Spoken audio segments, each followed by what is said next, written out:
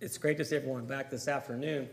I mentioned when I opened up in the morning that I had a sports analogy and also had a sports analogy for this afternoon.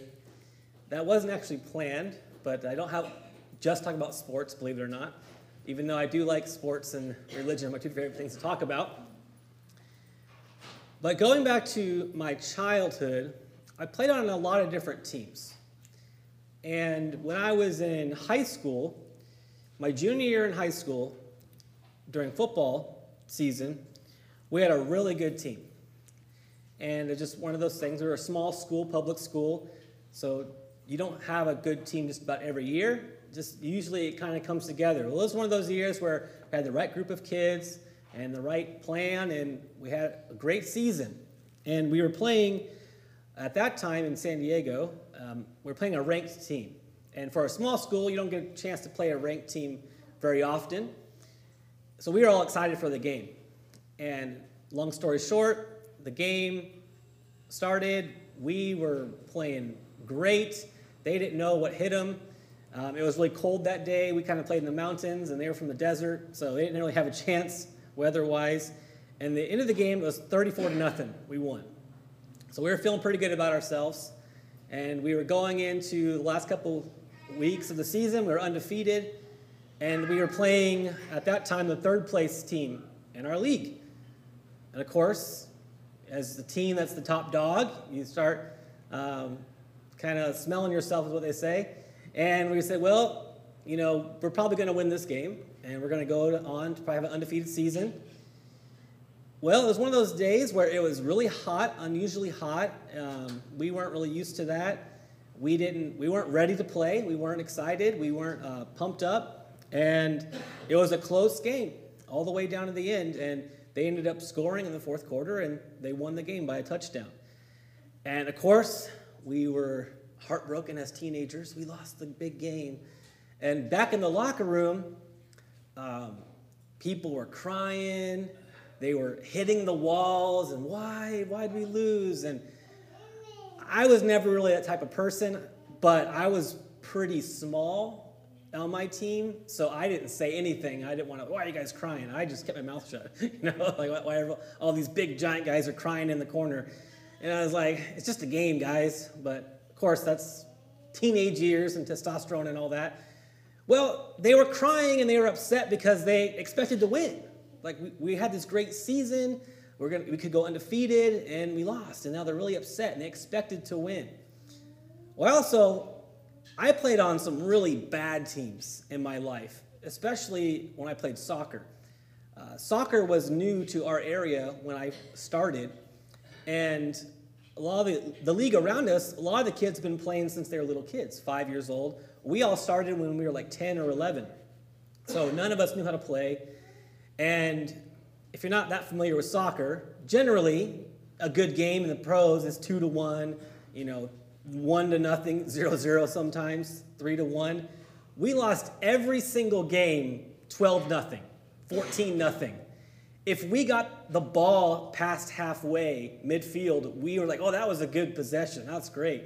Or if we even got a chance to score, if we even took a shot, that was like, okay, that was a big deal. And I think we maybe scored like 5 goals the whole season. But you know what's interesting about those teams? After the game, nobody was crying. Nobody was upset. We were laughing, having a good time. We'd go out and get ice cream, or we'd go to Carl's Jr. or something. Why was that? Why was that? We expected to lose. We knew we were going to lose, so why be upset about it? Why would we be upset when we knew what was already going to happen? Here, my other team, we lost a close game, and everybody was crying. It's because they expected to win. They were upset. Now here, I have these kind of two positions that people take. And I'm only going to contend in the morning that sometimes in the church, we can be like my soccer team. Is that we expect to lose to the world. We see the world around us is wicked and evil, and we see maybe, I'm not familiar with this area as well, but at least in El Cajon, where I live, we're surrounded by these mega churches where they have, you may have heard of Daniel Jeremiah, the televangelist. He's 3 miles from our building. We have the Rock Church. I don't know if you've heard of that, where I can't remember his name now off the top of my head, but he's on TV as well. And then we have Foothills Church right across the street, and they have a whole block of buildings all surrounding us. And I feel sometimes at the church is that we expect people not to be interested. We expect people not to come to worship. We expect people to reject our message. And I would like to say that we should not think that way or feel that way. If you truly believe that God is on your side, that means you're on the winning side. God does not want us to have a losing mentality, that we are powerless, that we don't have ability to convert people, that we don't have the ability to bring the gospel to people. This afternoon, I want us to think that we can win souls for Christ. Even in this day and age, in this time, in this state, in this city, people can turn to Christ if we follow God's word and we trust in it. In Proverbs chapter 11, verse 30, the fruit of the righteous is a tree of life, and he who is wise wins souls. Brothers, sisters, we are in a battle between Satan and us. Battle over souls. In verse 4 of 1 John chapter 3, John tells us, everyone who makes a practice of sinning also practices lawlessness. Sin is lawlessness. You know that he appeared in order to take away sins, and in him there is no sin. No one who abides in him keeps on sinning. No one who keeps on sinning has ever seen him or known him. Little children, let no one deceive you. Whoever practices righteousness is righteous, as he is righteous. Whoever makes a practice of sinning is of the devil. For the devil has been sinning from the beginning. The reason of the Son of God appeared was to destroy the works of the devil. Notice here at the very end, the reason the Son of God appeared was to destroy the works of the devil. Now, I admit, I don't often think about that. I often think about Jesus coming as giving us guidance, as giving us a way of life, and ultimately dying for our sins on the cross, which is absolutely right. But do we often think about Jesus also came to destroy the devil, to overcome him, to put him in his place? That's exactly what he did. Jesus overcame him. The devil tempted him. He came to him. He threw everything he had at him. And the devil thought he won when Jesus was crucified. But Jesus was resurrected, and the devil was defeated. Do you realize that you are on the winning side today? Why should we feel defeated? Well, we shouldn't. Now, I realize it's hard to convert people. I realize that it's not easy when people say no, and we can get down. And sometimes congregations get smaller. But that's not the case everywhere. That's not the case at all times. Partly, it's because of us. We lose hope. We stopped working. We stopped asking our neighbors. We stopped being involved in the evangelism of the church. Well, there is a battle going on over our souls, and we have to consider that. If we're not reaching out to those in sin, if we're not reaching out to the lost, they can potentially lose their soul. There's going to be a great separation. We read about it. Jesus explains in Matthew 25, when the Son of Man comes in his glory and all the angels with him, then he will sit on his glorious throne. Before him will be gathered all the nations, and he will separate people from one another, as a shepherd separates the sheep from the goats. And he will place the sheep on his right, but the goats on his left. Jesus is coming to return. He is coming to fulfill his mission And that is going to bring all of us into judgment. And what's going to be an account is everyone's soul. How they lived, whether they became a Christian or whether they stayed the way of the world. Well, the sheep on the right, I realize I probably should have put this backwards. It'll make a lot more sense. The sheep on the right, then the king will say to those on his right, "Come, who you are blessed of my Father, inherit the kingdom prepared for you from the foundation of the world." And on the goats on the left, then he will say to those on the left, "Depart from me, you cursed, into the eternal fire prepared for the devil and his angels." There are people that we know, people that we talk to, people that we love that are going to be on the left with the goats. God has given us the gospel of salvation. Now, if you truly care about your neighbor, your family member, your coworker, why don't we share the message of saving grace of Jesus Christ? We have a role to play. In James chapter 5, we read, "My brothers, if anyone among you wanders from the truth and someone brings him back, let him know that whoever brings back a sinner from his wandering will save his soul from death and will cover a multitude of sins." God wants us to have compassion on those who've wandered away from the truth. I realize today that we can get so caught up in our own little world. And I know I do this. Is that we're focused on, we wake up, we're getting ready for work, we're getting the kids ready for school. We're thinking about what we have to do that day, maybe already thinking about what we have to do in the afternoon, what we have to do for dinner, getting that ready. Then we go to work, we go to school, we have our responsibilities in the daytime. We get home after a long day. Maybe there's some time to unwind, and then you have to go right back into chores and taking care of kids, or maybe visiting family, or maybe you have someone sick in the hospital. There's a lot of things to do in a day. But do we consider that there are people who are lost that need help to find the way? Now, the reality is, it doesn't take much to encourage someone. I can send a 2-sentence text in about 10 seconds, especially now that I can just talk right into my phone and say, "Hey, how are you doing? I haven't seen you in a while." And they say, "Oh, wow, thanks. I haven't seen you in a while either." We can still write cards the old-fashioned way. We can send emails. We can call. We can send a text to check in on people that have wandered away. We need to value their soul. I know we can get caught up in what we're doing, but we all have a role to play in this. Now, I like to go hiking, and I know you have mountains close by here, and I'm assuming some of you are hikers. Generally, when I go hiking, we stay on a trail. I'm not one of those people that just goes and runs wild out there and finds a spot.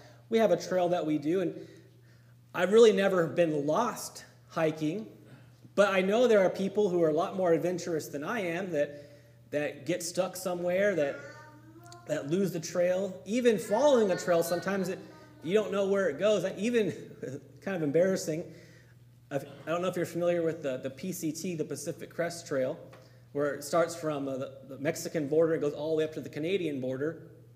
And it actually starts in my hometown in Campo, right on the Mexican border, the Mexican-American border. So we decided, we're going to start hiking portions of it.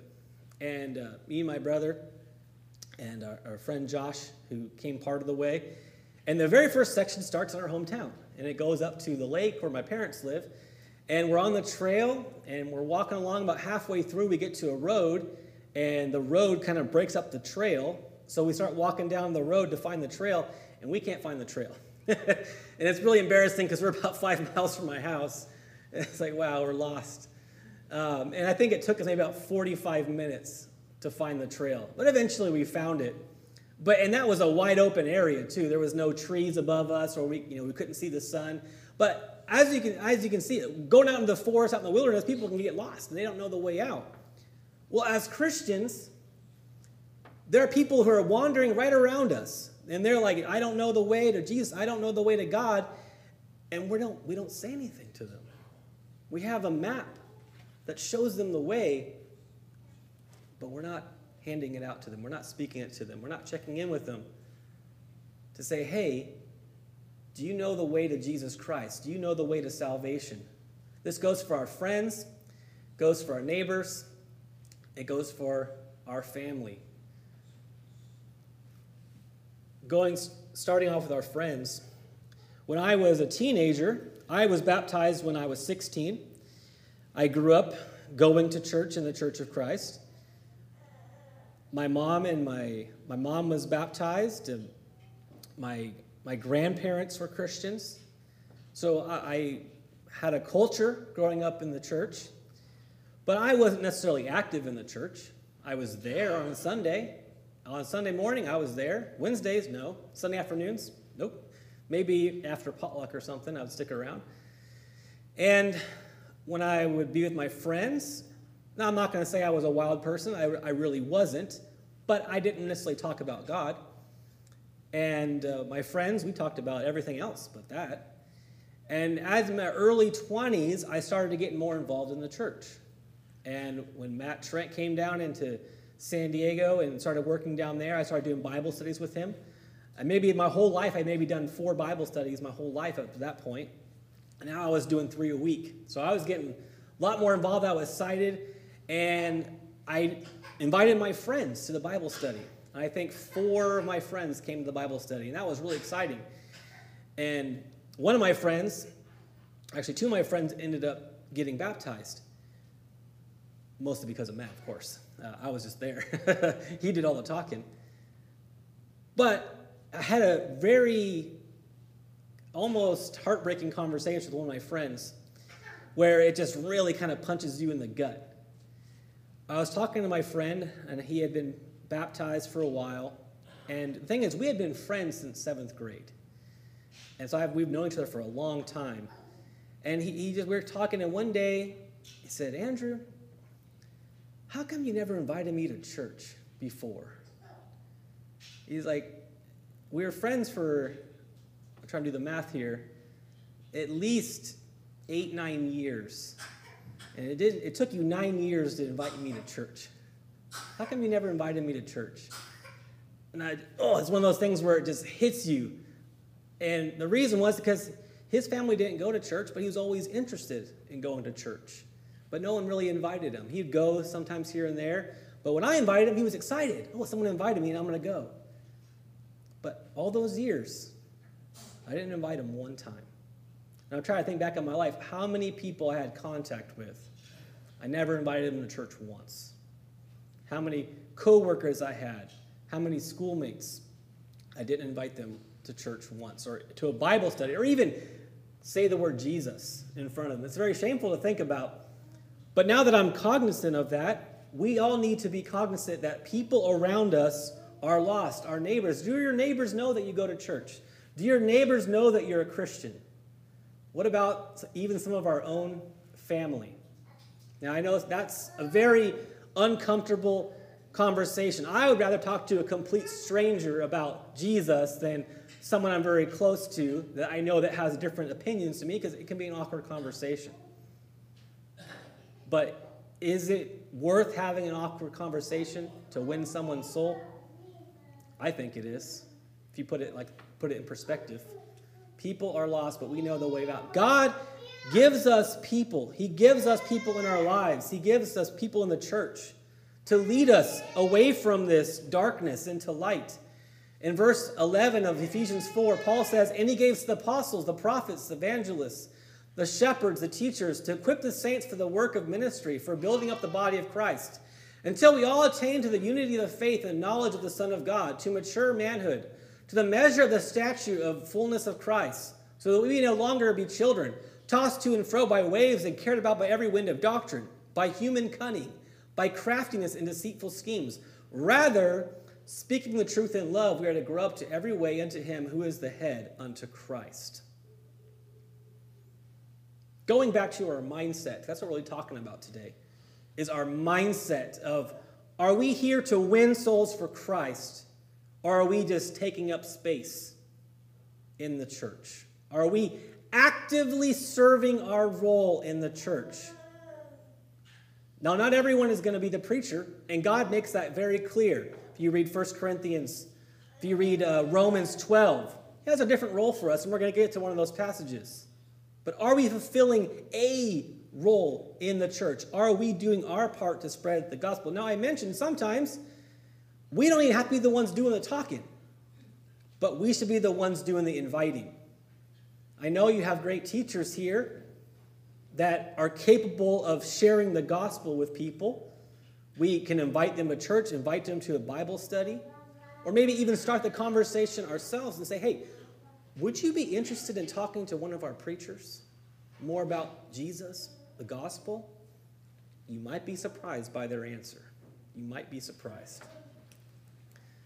We have an influence. God expects us to influence those for the good. Jesus said, you are the light of the world. City that's set on a hill cannot be hidden. Nor people light a lamp and put it under a basket, but on a stand. And it gives light to all in the house. In the same way, let your light shine before others so they may see your good works and give glory to your Father who is in heaven. I know people have said this many times. To bring someone to Christ, we don't have to preach a sermon to them. Live the life as a Christian, be an example unto them, and they'll see your good works, and they'll glorify Father in heaven. When we do a kind deed for someone, and they say thank you, we say it's all for the glory of God. Oh, really? Are you a Christian? Yes, I am. We have an influence in this world. Apostle Paul understood this, that he was there to serve other people. In 1 Corinthians 9, in verse 9, he says, for though I am free from all, I have made myself a servant to all, that I might win more of them. To the Jews, I became as a Jew, in order to win the Jews. To those under the law, I became one under the law, though not being myself under the law, that I might win those under the law. To those outside the law, I became as one outside the law, not being outside the law of God, but under the law of Christ, that I might win those outside the law. To the weak I became weak, that I might win the weak. I have become all things to all people, that I by all means I might save some. Apostle Paul had the right attitude. He says there are people who have Jewish backgrounds, there are people who have maybe a Greek background or a philosophical background. I can relate to them. I can share them the way. I can point them in the line that they can get to Christ.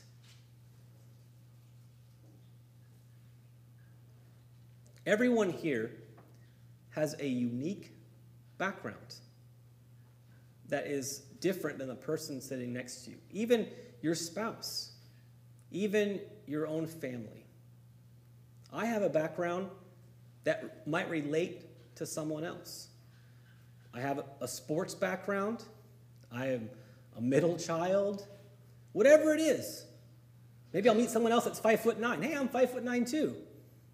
We both can follow Jesus. Whether it's our ethnicity, whether it's where we're from, we all have an ability to relate to other people. And that's what Apostle Paul did. He recognized that, well, I have a lot of ways I can relate to people. He said, I've been a weak person. I'm the chief of sinners. Oh, you think you're a bad person? Wait till you hear my story, how bad I was. But God changed me. And God can change anyone who comes to them. Well, in order for us to accomplish this, in order for us to have this mindset that we're going to be out there winning souls, and in business and marketing, and I've been learning a little bit about marketing myself, and a lot of times we focus on the losing things. Say, well, I talked to my neighbor, and they rejected my message. And that really discouraged me, so I didn't want to talk to my other neighbor. Well, what if Jesus had that same attitude? What if Paul had that same attitude? They wouldn't have got too far in their preaching, would they? No, Jesus said, shake off your sandals and move on to the next town. They're not going to listen to you. I know it's hard to do that, but we have to understand that there are people out there waiting for us to share the message with them. And if someone is not interested, we move on to the next person. But people are interested. In order for us to have this, we have to have the mentality, we have to empathize with people. Now, I try to put myself in that situation, and kind of going back to my analogy of my friend, how would you feel if one of your best friends knew the way to salvation, and they were just watching you live your life, and you had no idea? You didn't know much about the Bible. Of course, you growing up in America, you know a little bit about the Bible and about Jesus, maybe just in pop culture. And your friend's over here going to church every Sunday, and he gets baptized. He's trying to be the best Christian he can. He never bothers to talk to you about Jesus. How would you feel that knowing that he knew these things and didn't share it with you? Would you be upset when you found out? I think I would be. Well, sometimes that's us. We need to realize that there are people who just need to know about God, that just need that little invitation to get their foot in the door to hear about Jesus. We also need earnestness. Tomorrow is not guaranteed. Now, I have a lot of plans to do things in the future, and if you're a planner, I'm sure you have a lot of plans. Yeah, I want to go to this place. I want to travel here. I want to talk to this person. I want to go preach over here. If you're a preacher, you maybe have your list of places you want to go to, maybe even countries that you want to evangelize to, and that's great. That's great to have these plans and these ambitions. The reality is, the world may end tomorrow. Jesus may return. Our life might be over today. We don't know. So if there's someone that you know that's lost, maybe someone in the church that's wandered away, today after church, before you forget, send them a text. Hey, how are you doing? Send them an email. Call them. Maybe tomorrow, if you have the ability, you can try to go visit someone. Make a plan. Hey, what are you doing tomorrow night? Do you want to come over for dinner? Do you want to meet for lunch? We cannot wait. We cannot let these opportunities wait. There's one story I do not enjoy sharing, but it is important for us to understand in this.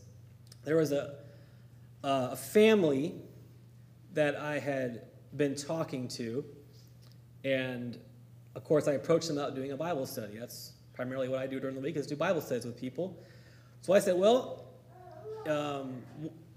one of the people in the marriage, can't think of the name, one of the spouses, one was a member, one was not.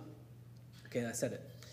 And so I put it out there as like, maybe we could study it with the whole family, but really I was kind of thinking about the one person that wasn't a member. That was kind of my angle. But I put it out there, hey, let's do a family study. And of course the kids, they were younger, but still they were getting closer to the age where they become members. So I put that out there, and they said, that'd be great. And I was, yes, I'm excited. All right, great. And that's, of course, how these things go. I don't know how it is here, but in San Diego, the culture is everyone will say yes, but it's more like a maybe. Oh, yeah, sounds great. When do you want to get together? I'll get back to you. All right? Oh, I'd love to get together with you. All right, when do you want to get to that? Oh, let me check my schedule. And you never hear back from them, of course. It's just a polite way of saying yes, but I'd rather they just tell me no, but that's different. That's a different story. Well, anyways, it was one of those situations where I said, okay, let's do Bible study, and let me get back to you. All right, so a week went by. They didn't get back to me. So next time I saw them, I brought it up again. Hey, you still interested in doing a Bible study? And I think it happened 3 times. And the third time, they said, you know what? It's really not going to work out with our schedule right now, but you can study with our kids because they're free at this time. Of course, I was disappointed, but I said, well, at least I'm going to study with their kids. So I went to the Bible study with their kids. And of course, that was a good thing to do, even though I really wanted to study with the husband because he wasn't a Christian. And I believe it was about 3-4 months later, he had a heart attack and died. 49 years old. Never became a Christian. Agreed to the Bible study, was interested. Not saying that if he would have studied with me, it would have happened, but never got a chance. And I think I go back and replay that. I was like, should I have been more persistent? Should I have tried harder? Of course, I should have. But at the same time, on his side, he didn't take that opportunity. Tomorrow is not guaranteed. If someone you know, someone that you care about, is not a Christian, we need to win their souls for Christ and let them, they can be on the side with Christ. Now, I bring this up about effectiveness, and I don't want to stand up here and pretend like I know of all the answers and know how to do things. Everyone has a method that works for them. There's a brother that works with me in El Cajon, Elias Rodriguez. You probably heard of him. He's Juan Rodriguez's brother. I don't want to say it, but he's probably one of the best evangelists we have in the church. I mean, the man's started more churches than a lot of preachers have baptized. He's just an excellent, excellent evangelist, and he's very busy. But if I tried to evangelize like he did, it wouldn't feel sincere because I'm not him. He has his way of doing things, and I have my personality. We have totally different personalities, and even the cultures which he worked, there's different cultures and different aspects. I'm just saying that if we try a method and it doesn't work, the answer is not to give up, but to try another method, to try another angle. If you invite someone to church and say, you're not really interested in coming to church. Okay, are you interested in coming to a Bible study? Are you interested in coming to a fellowship night? Are you interested? There's always something else that we can try to get their foot in the door. Or don't even ask them.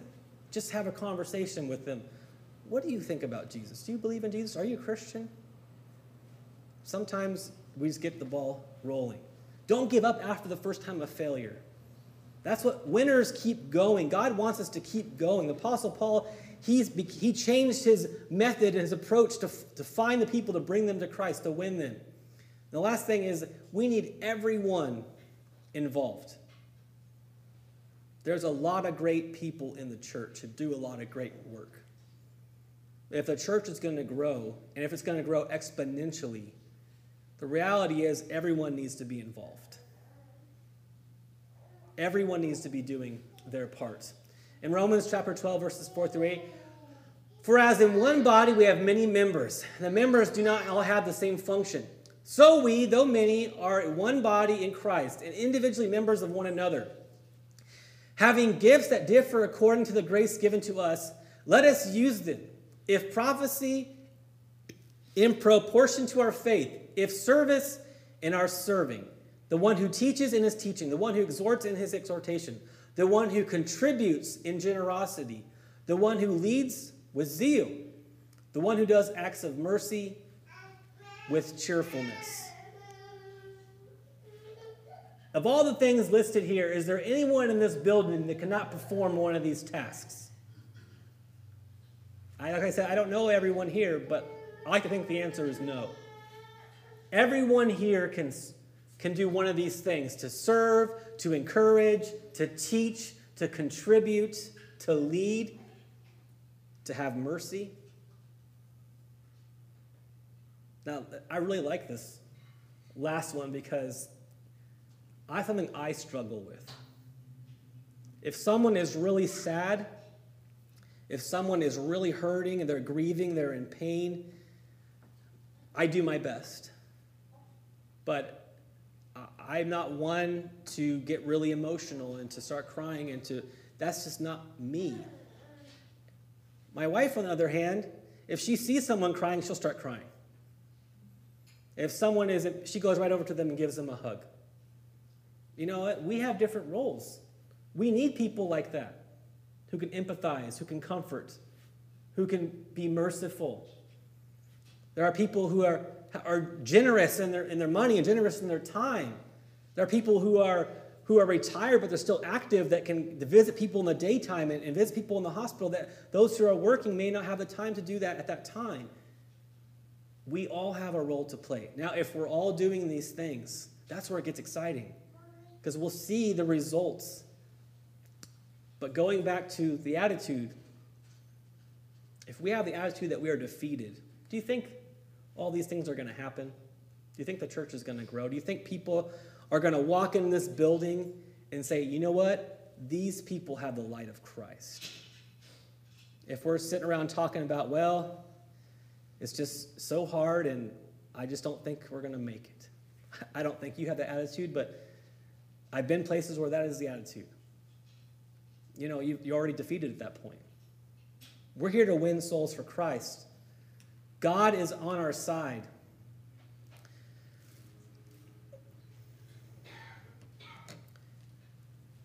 I mentioned already this morning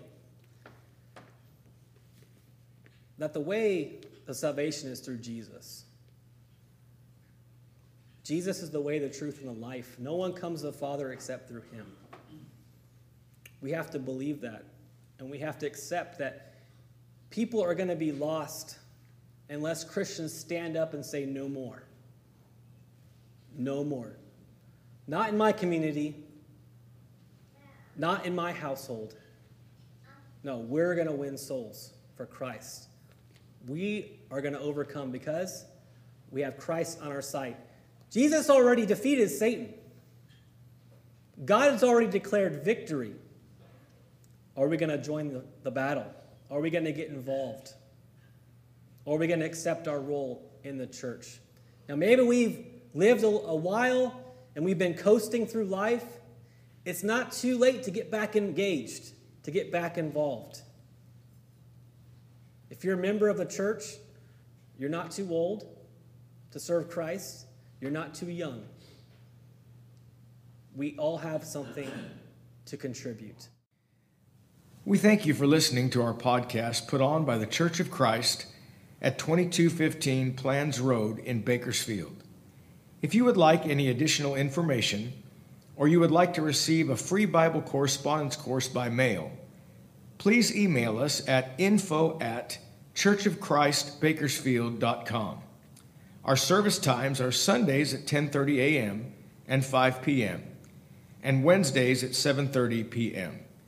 Please make plans to join us. We would love for you to be our honored guest.